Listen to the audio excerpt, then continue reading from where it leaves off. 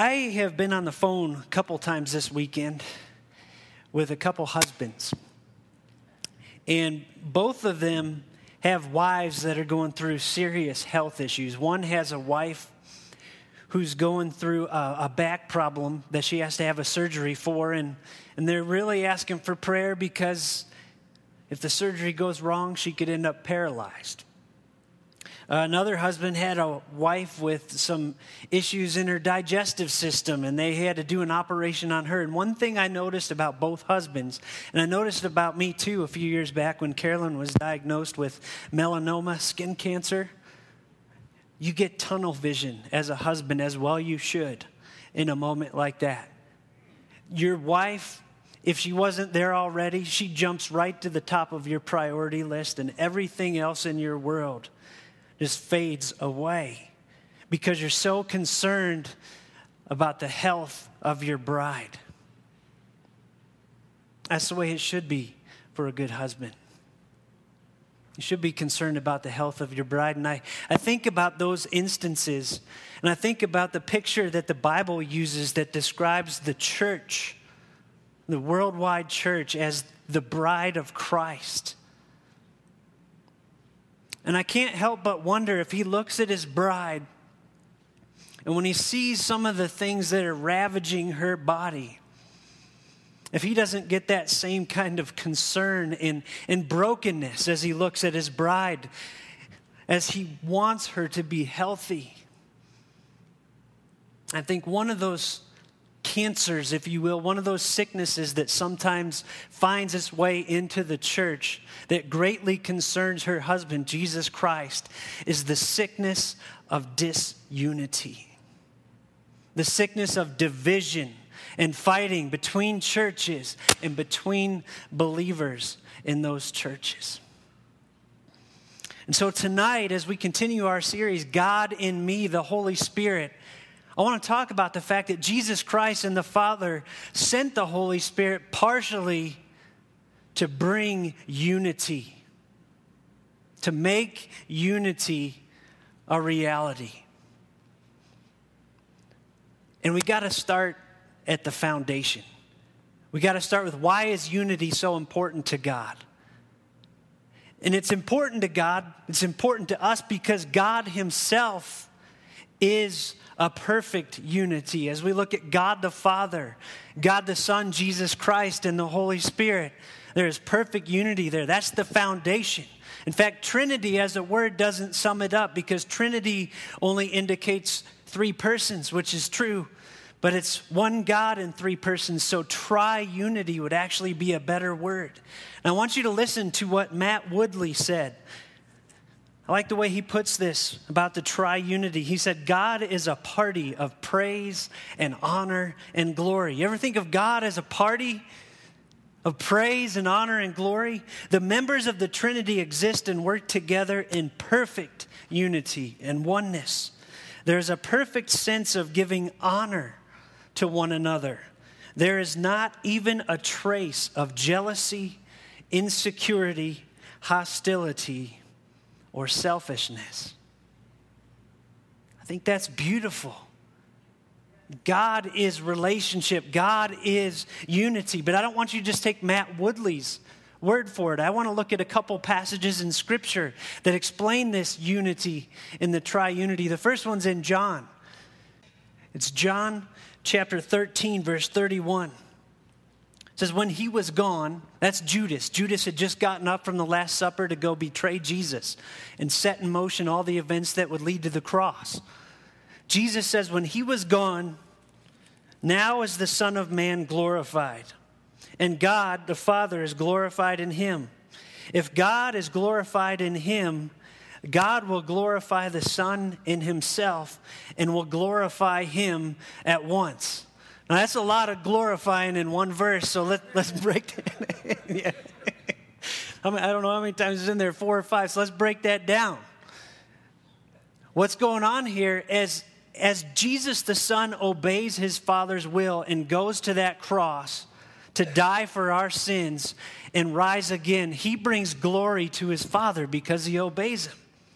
And the Father's going to bring glory to the Son because as the Son obeys his Father, The Father's going to accept that sacrifice, that death, and to show that, He's going to raise Him from the dead. Perfect teamwork, perfect unity.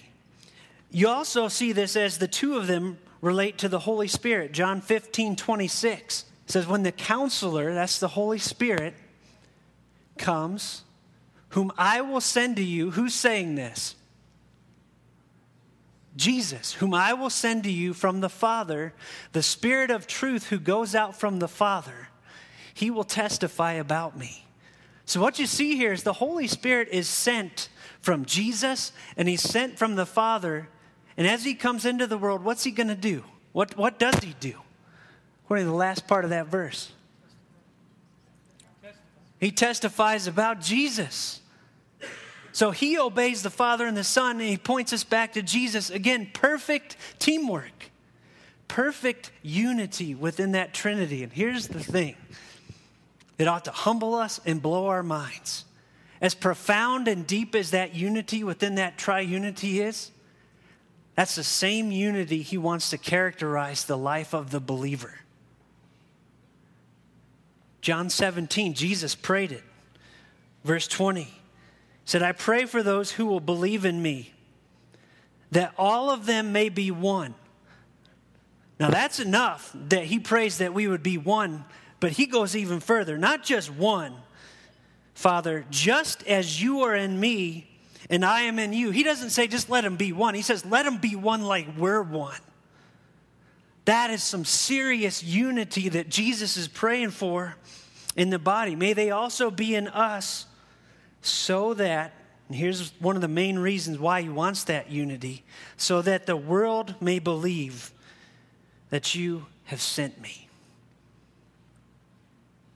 It's obvious God wants unity to characterize the life of His children. So we're going to start out by talking about inward unity. Unity between believers, and a little bit later on, we're going to talk about outward unity, that God wants unity restored between Himself and lost people. But first, let's start with believers. And let's start with local churches. And one of the questions I think we got to wrestle with as we think about ourselves as a local church, as we think about local churches all being together as one worldwide church, do you see teamwork or do you see a turf war? Do you see teamwork or do you see a turf war? It's obvious what the Holy Spirit wants, because in 1 Corinthians 12:13, listen to what it says.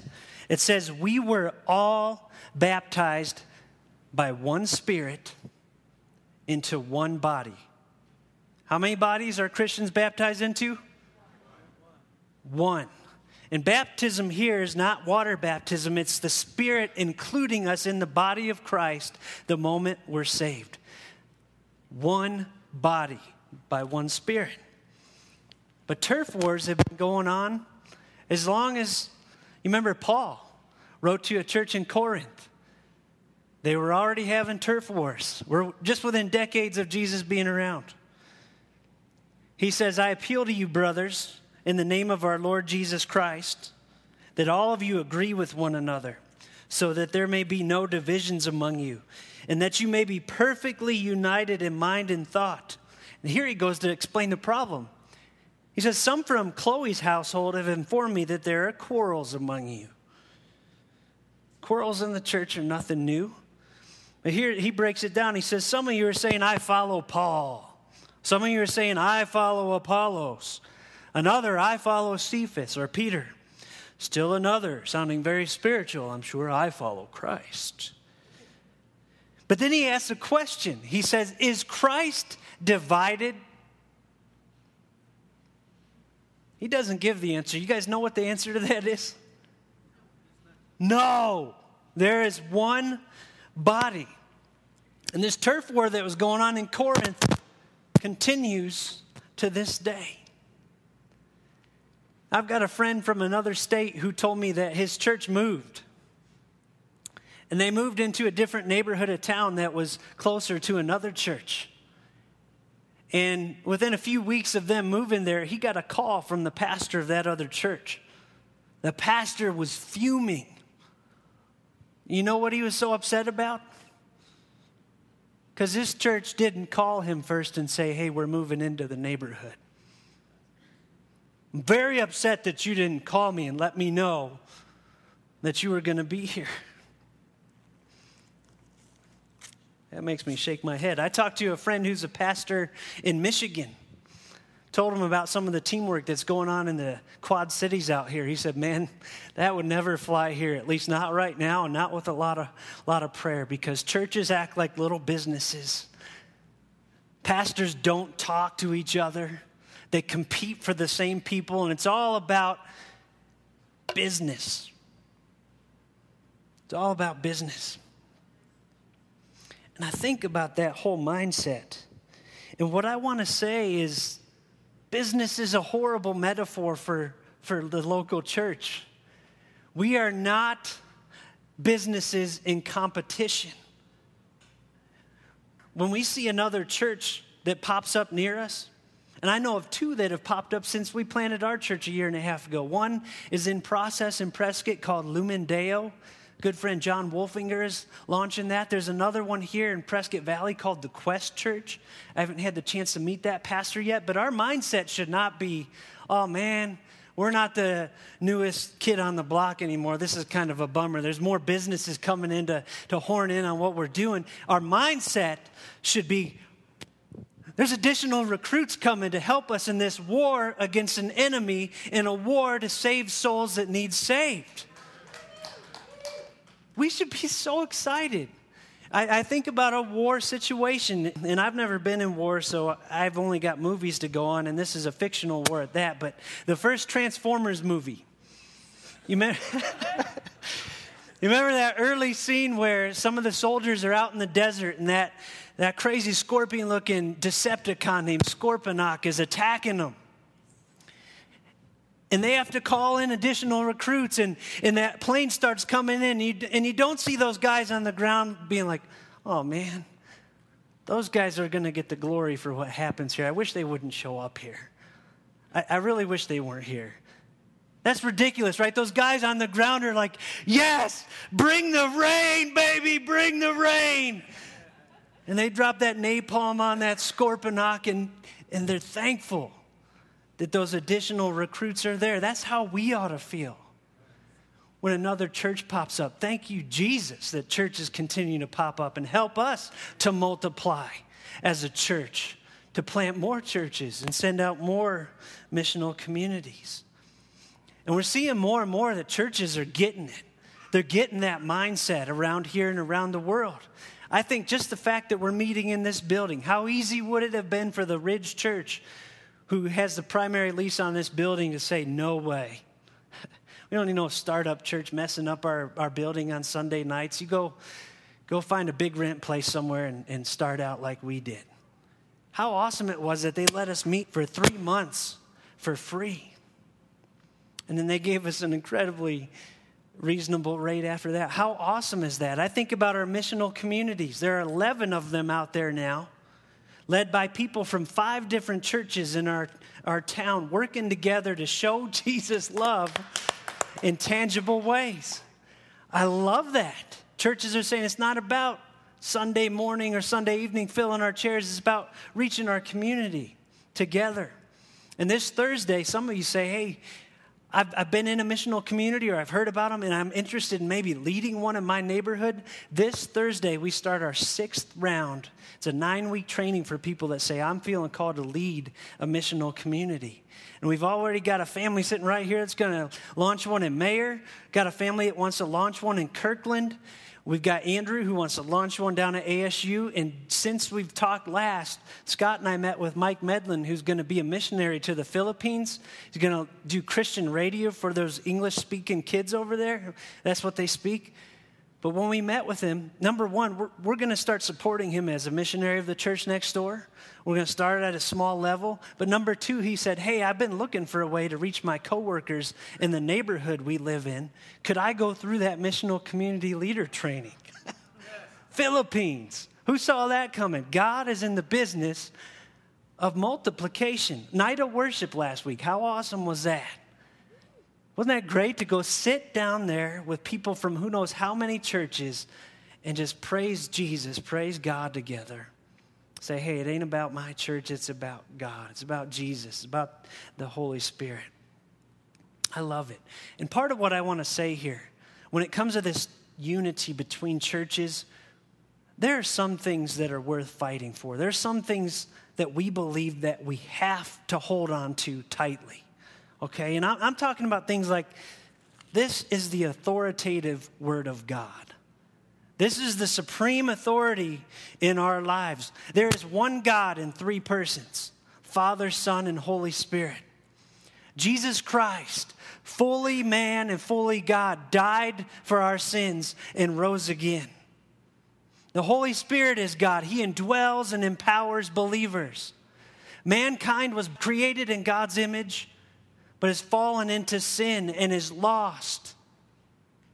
The only way to restore that relationship with God is through faith in Jesus Christ's death in our place and his resurrection. There's one worldwide church that expresses itself through local churches. Works cannot save us. The saved will spend forever with the Lord, and those who do not trust in Jesus Christ will spend forever in torment apart from him. We cannot compromise on any of those hills. Those are hills worth dying on. But what I want to say is there's a whole bunch of other things that we all got to hold a little more loosely. We all got to hold a little more graciously. And I'm talking about things like tongues and healing and prophecy. How do they work and do they work and stuff like that? What's the exact timing of end-time events? And if you've ever talked to 10 Christians, you're going to get 10 different timelines. I'm telling you. How often do we do communion at our church? Is a big church better or is a small church better? Is it better to meet in a house or in a building like this? Is it better to be missional or attractional? And there's a ton more of these kind of issues that I want to say, hey, yeah, know where you stand on them, study them, find what you believe. Because I'm not saying we all got to be the same. Unity is not uniformity. Doesn't mean we're all the same. Know what you believe, but express it graciously as you talk to other believers in Jesus Christ. You don't have to be like, well, when you've been saved another 10 years and grow in your maturity, you'll see it the way I do. You can say it more like, this is how I believe, this is how I lean on this particular issue. I know we're different, but we're brothers and sisters in Christ, and that's okay. Unity, not uniformity. So say, how do I know if I'm playing this unity between churches out? Well, one way you can know is when you have a conversation with somebody from another church, and they're excited about something that God's doing there. Like maybe a bunch of people got saved or baptized at their weekend service. Or maybe they just had a missions trip where a bunch of blind people got healed or who knows what. And they just can't wait to tell you. Here's the test. Are you a unifier or a divider? When they tell you that, can you be genuinely happy that God used their church that way? Can you celebrate with them? Or while they're talking, are you loading up your cash with all the things God's been doing at your church so you can try to one-up them? Like, yeah, that's cool, but let me tell you what God's been doing at my church. That's one way you can know if you're a unifier or a divider.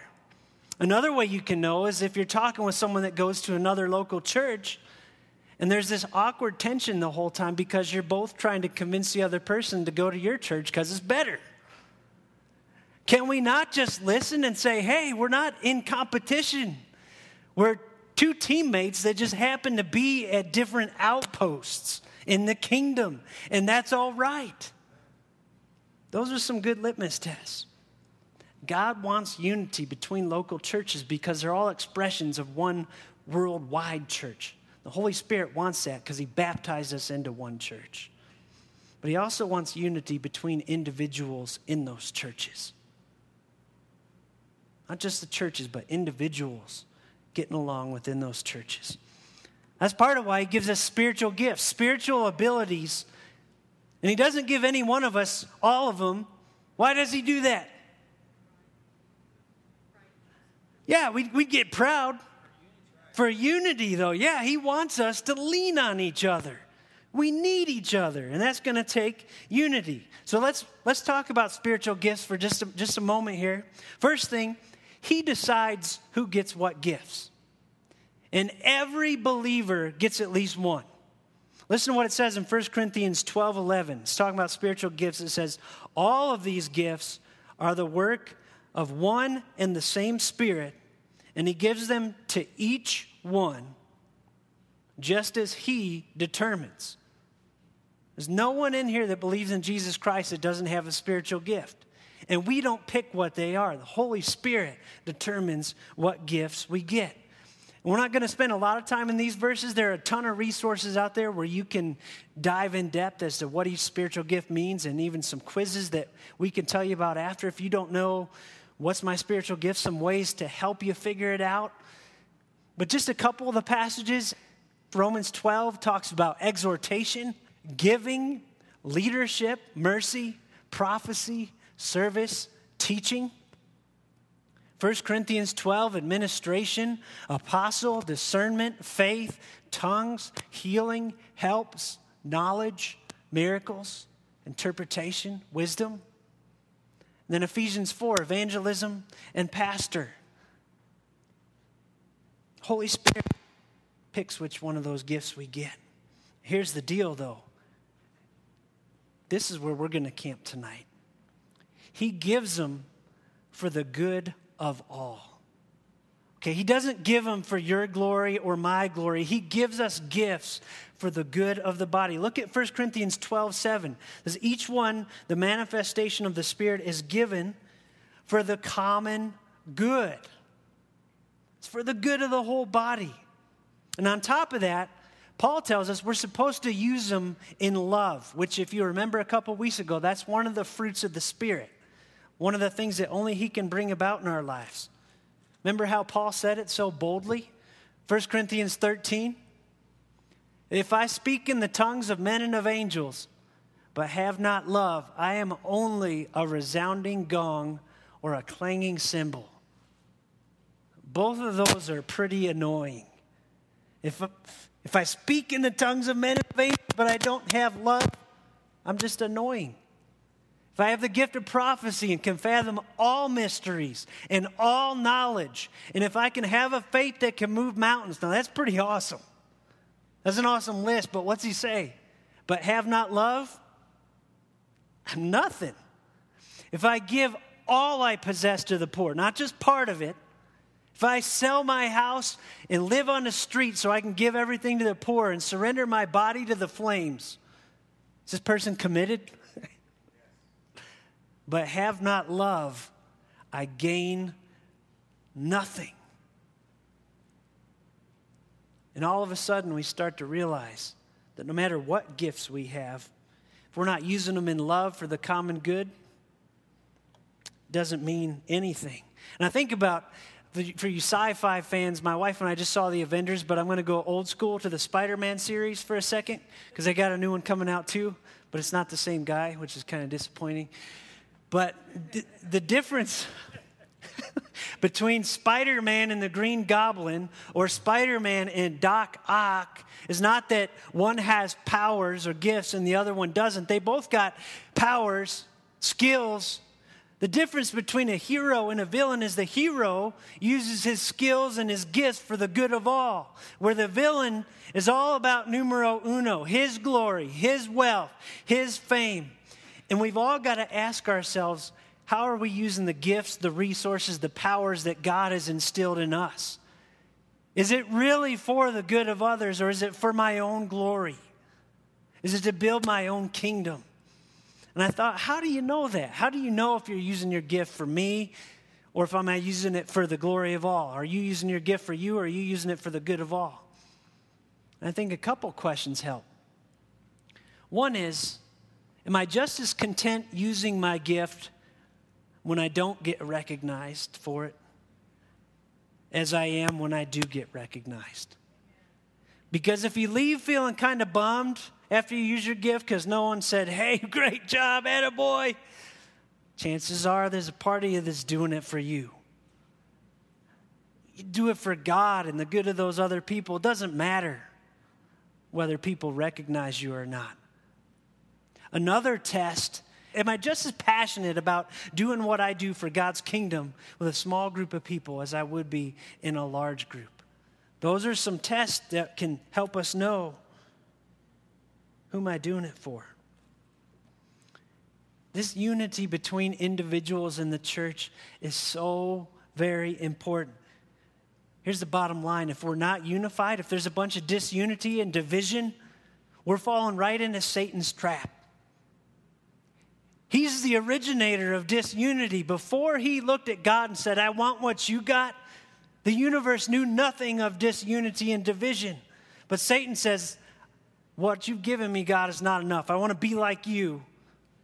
And God threw him out of heaven. You remember, Satan took 1/3 of the angels with him. That was where disunity began. So if we practice disunity as a way of life, we're following in Satan's footsteps. We're playing his game. And I see him laughing his head off when we do that. Paul knew this. You remember in 1 Corinthians, there's a guy sleeping with his dad's wife? Paul confronted him, and evidently between 1 and 2 Corinthians, the guy repented. And in 2 Corinthians, Paul says, hey, if you forgive anyone, I also forgive him.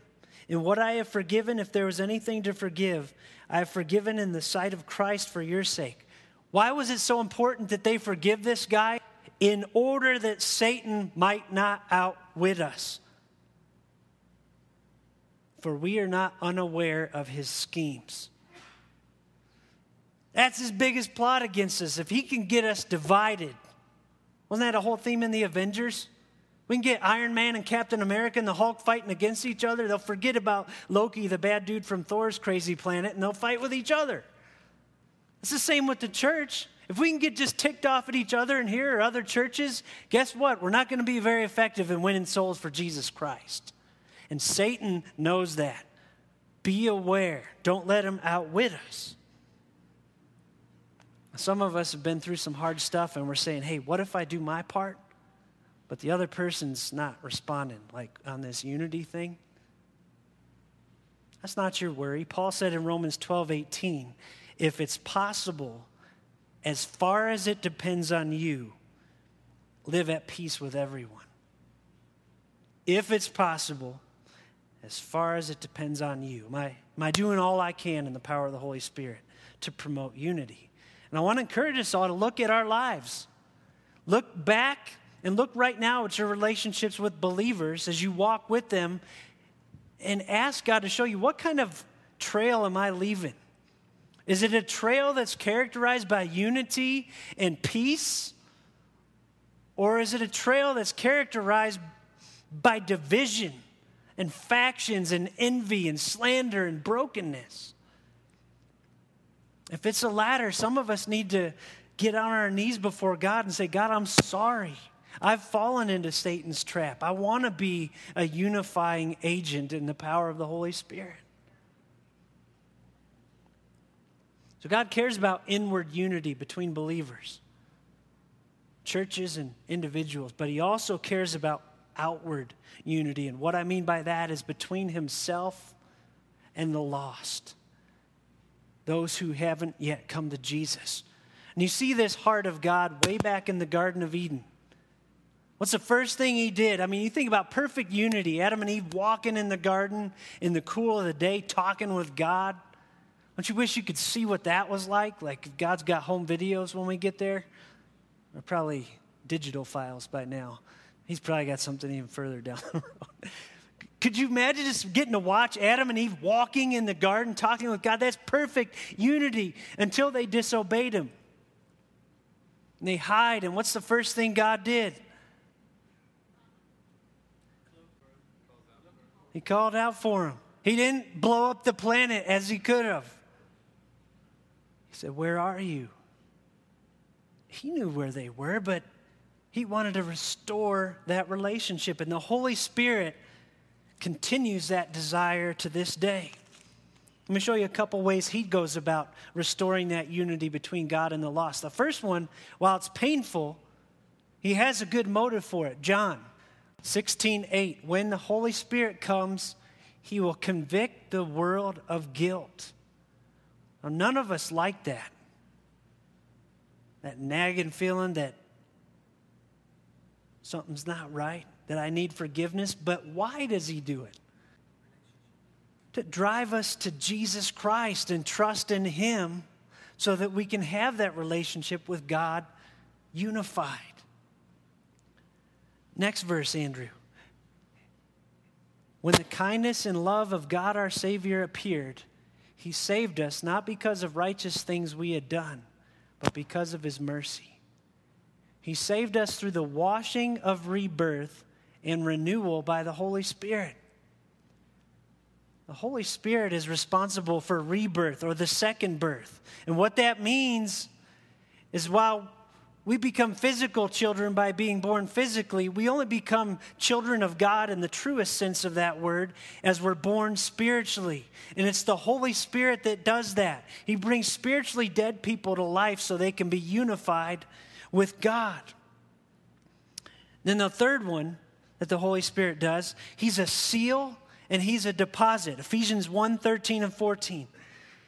You also were included in Christ when you heard the word of truth, the gospel of your salvation. Having believed, you were marked in him with a seal, the promised Holy Spirit. Now, I want to stop there on the seal. He's a seal. And there's two pictures that drive that home. One is, a lot of times, some people even still do it today, but in ancient times it was more common. You'd write a letter or a scroll, and you'd put some hot wax on it, and you'd have a unique emblem on a ring that you would then push into that wax to say, this one's mine, this came from me. That's what the Holy Spirit does in believers. When he comes into our lives when we believe, it's like God saying, this one's mine. But he's also a deposit. That verse goes on and says, who is a deposit guaranteeing our inheritance until the redemption of those who are God's possession. So just like when you buy a house and you put down $10,000 or $20,000 and that guarantees that, hey, that house is going to be mine. When God puts the Holy Spirit inside of you, he has a down payment saying, hey, salvation is yours. You're going to get everything I promised to you and nothing can take it away from you. Good news there is it's not dependent on us. Because if it was, God knows we would blow it. He is the down payment. It is dependent on the Holy Spirit. I heard one guy say it this way in a skit one time. I love this. He sat down next to Jesus, and he said, I'm so sorry I let you down, Jesus. And Jesus looks at him and says, I didn't realize you were holding me up. That's the right perspective. It's the Holy Spirit that guarantees our salvation. But you see that same passion for unity between God and the lost very clearly in the Apostle Paul. We all know him, right? Chances are a lot of us are saved in this room, maybe all of us, because of the way God used him to spread the gospel. Listen to what he said in Romans 9. And I wish I could have seen Paul as he wrote these words, because I imagine him crying. I imagine this paragraph coming out slow and painful. He said, I speak the truth in Christ. I am not lying. It's almost like he has to say, this is really true. This is really how strongly I feel. My conscience confirms it in the Holy Spirit. Here you see the Holy Spirit's behind this. I have great sorrow and unceasing anguish in my heart. For I could wish that I myself were cursed and cut off from Christ for the sake of my brothers, those of my own race, the people of Israel. You hear what he's saying? He's looking at his brothers in Israel and he's saying, I love them so much. So many of them have not yet trusted in Jesus Christ. I love them so much that I could wish myself cut off from Christ, who I love with everything in me, so that they would be saved. And it makes me wrestle with myself, and hopefully it makes you wrestle. When is the last time you shed one tear for the lost people that you know in your life that don't know Jesus? Whether they're across the street or around the world. When is the last time you shed a tear for them?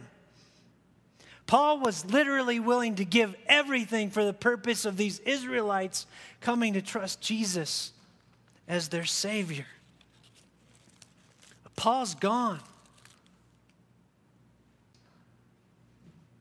The ministry of reconciliation that he expressed there is now ours. That ministry of bringing that message that can unify the lost with God, it's ours. 2 Corinthians 5:17. A lot of us know this first part. Therefore, if anyone is in Christ, he's a new creation. The old is gone. The new has come. How awesome is that? You believe in Christ, that old is gone, the new has come. You start fresh. All this is from God who reconciled or brought unity between us to himself through Christ. But how many of us stop right there in that passage? Say, great, I'm in. But Paul doesn't stop there. You know what he goes on to say? God gave us that same ministry of reconciliation, of unifying the lost with God. God was reconciling the world to himself in Christ, not counting men's sins against them. And he has committed to us in this room, May 2012, he's committed the message of reconciliation. We are therefore Christ's ambassadors, his representatives on this planet, as though God were making his appeal through us. We implore you on Christ's behalf, be reconciled to God. And here's the core of the message of reconciliation that you and I ought to be devoting our lives to spreading. God made him who had no sin. Who's that?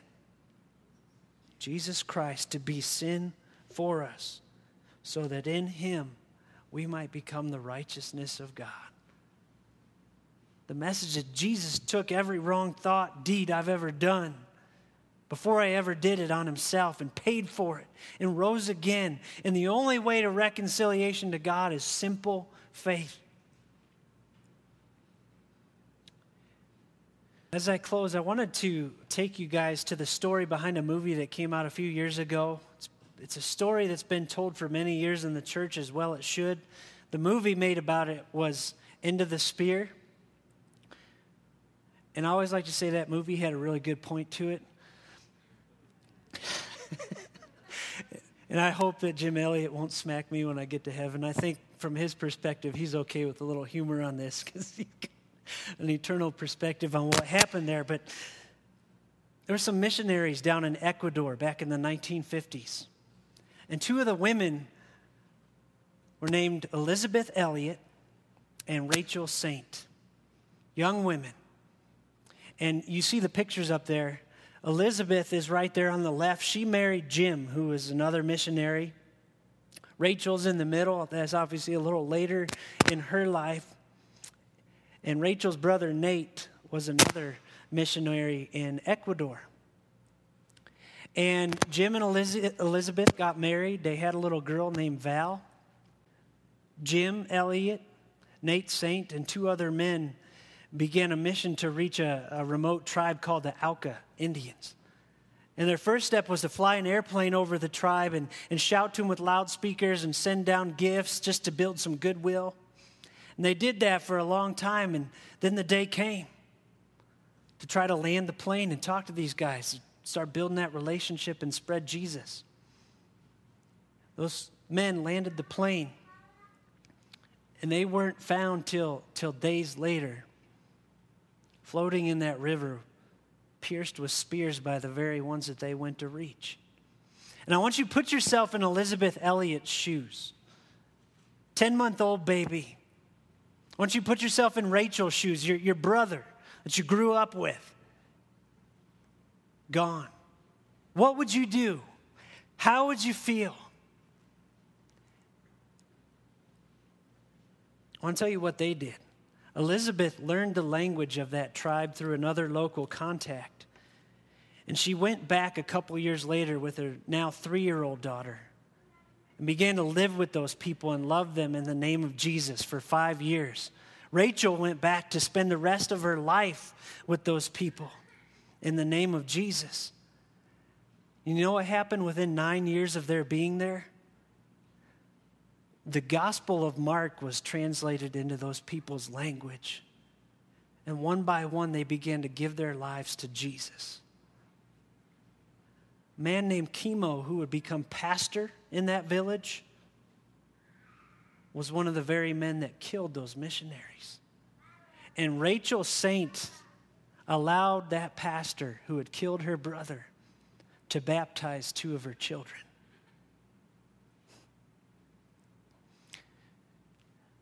Now look at that desire in those missionaries for unity between those people and God. And I think a couple things. I think, wow, God, what are my stupid excuses for not sharing the gospel with lost people in my life? And how in the world do they stand up against this? Because they don't. They don't even, there's no comparison. So God, help me lay down my stupid excuses, my stupid bitterness for not loving lost people enough to tell them the news they need. And secondly, it tells me this was not something that Elizabeth and Rachel Saint worked up in their own power. They didn't just grit their teeth and say, hey, we're going to go win these people that killed our family to Jesus. They must have surrendered their whole beings to Jesus Christ in the power of the Holy Spirit and said, have your way in me. Do whatever you want in your power. And I wonder if we share that same heart for lost people to be brought back to God. Or are we sort of apathetic about it? Are we sort of maybe even antagonistic towards lost people? I don't want anything to do with people that don't believe like I believe. We've talked about inward unity between believers, and we talked about outward unity between God and lost people. And what I want to say, they're not separate issues. They're desperately, intricately connected. Because if the church is full of disunity between churches and between individuals, we'll never get to this place where we're out there spreading the news that people need to bring unity between them and God. It won't happen. But if we are unified in the power of the Spirit, we'll be an answer to Jesus' prayer in John 17. Remember, at the beginning, my prayer is not for them alone. I pray also for those who will believe in me through their message, that all of them may be one, Father. Just as you are in me and I am in you, may they also be in us, so that the world may believe that you have sent me. As the worship team comes back up and we prepare for our offering, I want us to go before God. And if you've trusted in Jesus, I want you to ask him to show you, God, what characterizes my life with other believers? Is it unity or is it fighting and disunity? If he shows you the latter, some of us need to lay that down tonight and say, God, I'm sorry. I'm going to start a new path in the power of the Holy Spirit. If I've been playing business when it comes to local church, like my church is better than your church, or being stupid that way, God, show me. Help me to practice teamwork. And do I reflect your passion for restoring unity between lost people and yourself, God? What excuses have I allowed to get in there? What rationalizations?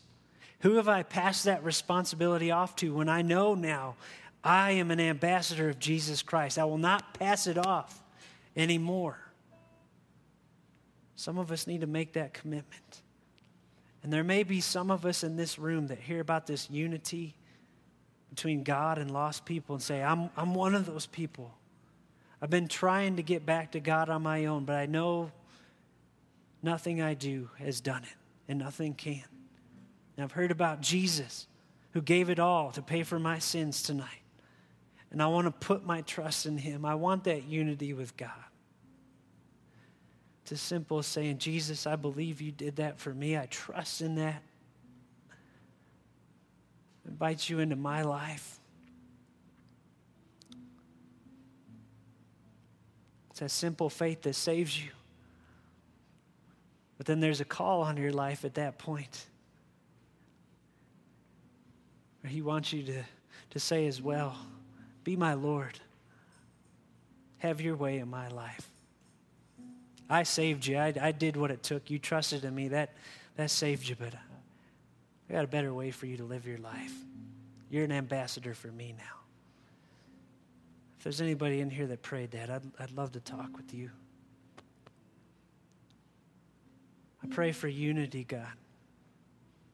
Please let unity fall on your worldwide church through the power of the Spirit. Let it fall between individuals. God, as we prepare to give our offering, Lord, I pray that it would just be a simple expression of gratitude for the unity that you have brought when we trusted Jesus. Nothing more, nothing forced. Father, thank you for being a God of unity. In Jesus' name, amen.